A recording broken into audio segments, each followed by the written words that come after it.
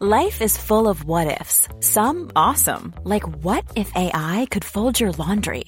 And some, well, less awesome, like what if you have unexpected medical costs? United Healthcare can help get you covered with Health Protector Guard fixed indemnity insurance plans. They supplement your primary plan to help you manage out-of-pocket costs. No deductibles, no enrollment periods, and especially no more what-ifs. Visit uh1.com to find the Health Protector Guard plan for you. One size fits all seemed like a good idea for clothes. Nice dress. It's a t-shirt. Until you tried it on. Same goes for your healthcare.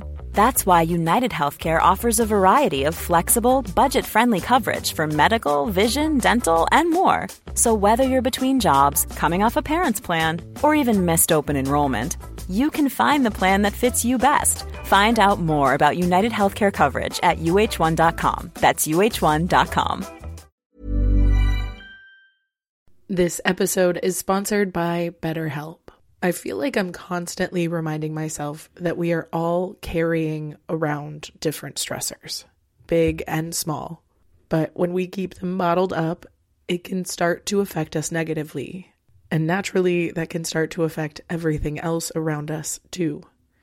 Therapy can be a safe place to get things off your chest and figure out how to work through whatever is weighing you down. I know that therapy isn't for everyone, but it definitely has benefited me in the past with learning how to sit with my feelings, set boundaries with people, and learn how to function with a little less shame. But if you are thinking of starting therapy and access has been hard for you, maybe BetterHelp is the right fit. It's entirely online and designed to be convenient. You can get it off your chest with BetterHelp. Visit BetterHelp.com/makeyourbed today to get 10% off your first month.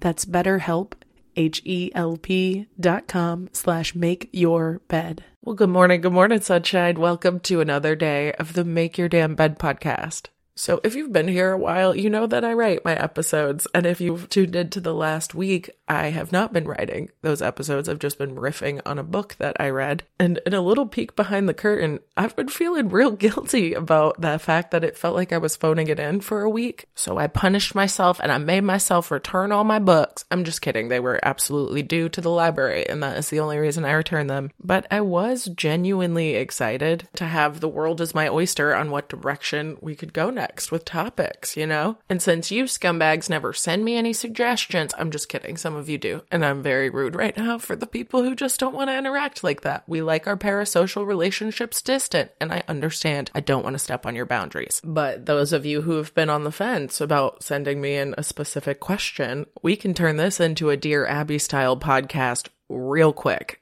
I am very down for that, especially if it means I get to hear specific drama. That sounds absolutely fantastic. Anywho's it, this one's going to be a little more freeform because I have that freedom now that I'm not tied down to any books holding me back. And also because as soon as my books went back, I went immediately into doom scrolling again. So all that shit about my attention span feeling more expanded, no, it's not. It's exactly the same as it was before, but the guilt holds strong. And every once in a while when I'm doom scrolling, I will get a source of inspiration, a tiny glimmer, but I do not have the energy nor wherewithal to do anything about it. So as a result, I will screenshot those things and come back to them ideally when I'm in a fresher state. And instead of preparing that shit ahead of time, I'm going to go through it. No, I'm just kidding. I did prepare which ones I was going to talk about, but things are going to feel a little more fast and loose simply because it just feels good to dignify my doom scrolling with something purposeful. Okay, just stick with it. And the first in this series of screenshot inspiration actually comes from the comment section of a TikTok video I found to be a little generic. And it was basically a robot voice giving you the philosophical argument that if you kill a cockroach, you're a hero, but if you kill a butterfly, you're a monster. And I got lost in the comments for a while for this one because there were so many wonderful discussions about very valid reasons why people would be comfortable killing cockroaches. But the comment that really got me is when I'm realizing, and I'm devastated that I don't have the source of, I'm going to try and go back and find the video, but I honestly don't know how. Anyway, not the point. This brilliant anonymous person says, the perception of heroism or monstrosity can vary greatly depending on cultural, personal, and ethical beliefs.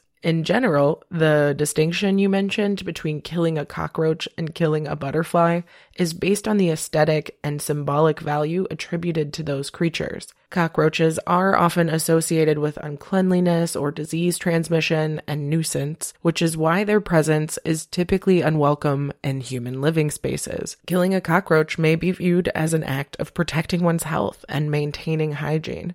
However, it's worth noting that some people advocate for humane methods of pest control and prefer to remove insects without causing harm. On the other hand, butterflies are widely regarded as delicate, graceful creatures with vibrant colors and are often associated with beauty and transformation in the natural world. They're seen as pollinators and play a vital role in ecosystems. Thereby, killing a butterfly is often considered unnecessary and destructive, as it disrupts the balance of nature and it eliminates an aesthetically pleasing and ecologically beneficial species. It is important to recognize that different cultures and individuals may have different perspectives on the value and significance of various organisms.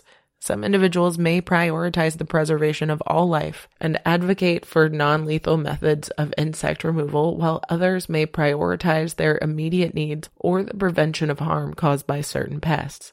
Ultimately, the judgment of heroism or monstrosity in these situations is subjective and dependent on personal beliefs, cultural norms, and ethical considerations. And even though in reading this now, not in my state of doom scroll, it does sound like it's written by an AI, so I'm feeling less guilty about not giving them credit. The fact of the matter is, I was lost in the comment section for longer than I stayed on the video itself. And to me, there is some magic within the idea that we can have real, genuine, deep conversations if we initiate with the right kind of people on the internet. Because don't get me wrong, I have been stuck in my fair fucking share of trash conversations with just absolute internet villains. But that's not to say I have not had my fair share of fantastic conversations, some in which other people admit actually changing their opinions or opening their mind to watch something. But more importantly, some very engaging conversations with some brilliant people. In fact, I'll leave you with another comment thread that had me really engaged. And this one was on a video. If I'm not mistaken, I did send the original to myself on Instagram. I will check back later and see.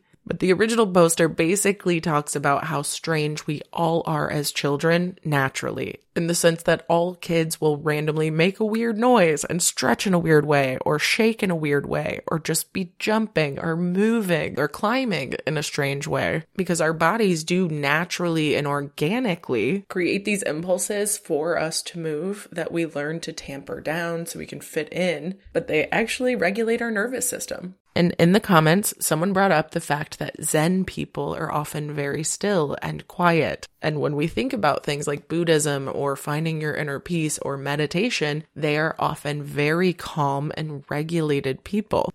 But they got even deeper in these comments because Mind Body Nina commented, "Nice thoughts," smiley face, providing a buffer to say this isn't condescending. Then says, "This idealized person that you mentioned is someone living in a perpetual parasympathetic state. If we stay there, there's no energy that needs to be discharged to begin with, because there's no fight or flight to channel or build up that energy. I imagine a monk rarely experienced this fight or flight, and so stillness is quite accessible." Shruggy emoji. However, take this idealized person and throw them into stress, pain, suffering. Unless you have devoted your life to an elite level of non-suffering, that person won't remain still. To return to stillness after a fight or flight state, our bodies have to move a lot. Also, just side note, it doesn't take into account that Buddhists absolutely advocate for movement. Mind Body Nina continues, "Take me, for example. I'm highly content with my life, and, believe it or not, quite a calm person most of the time. But I also live in a modern Western society, super overstimulating in a lot of the wrong ways. The stress has to go somewhere. If it weren't for strong movements like dance and music and releasing through voice, I would just be a suppressed robot waiting for disease to take me down. I match my level of release to the level of stress in my environment, which sometimes is high and sometimes low. Slightly chaotic release is literally what keeps me calm. Hope that helps, smiley." That was the longest comment I've ever commented, she continues, because apparently we all feel insecure about being thoughtful and respectful on the internet, but that doesn't mean we're not out here trying. And I do believe this is going to be my series for the next couple of days, which I'm realizing now is just another way of reading other people's words, but you get it. We're trying new things. Either way, I love you so much. I hope you have a wonderful rest of your day, and I'll talk to you tomorrow while you make your damn bed. Bye, beautiful. Hey, it's Paige DeSorbo from Giggly Squad. High quality fashion without the price tag. Say hello to Quince. I'm snagging high-end essentials like cozy cashmere sweaters, sleek leather jackets, fine jewelry, and so much more. With Quince being 50 to 80% less than similar brands.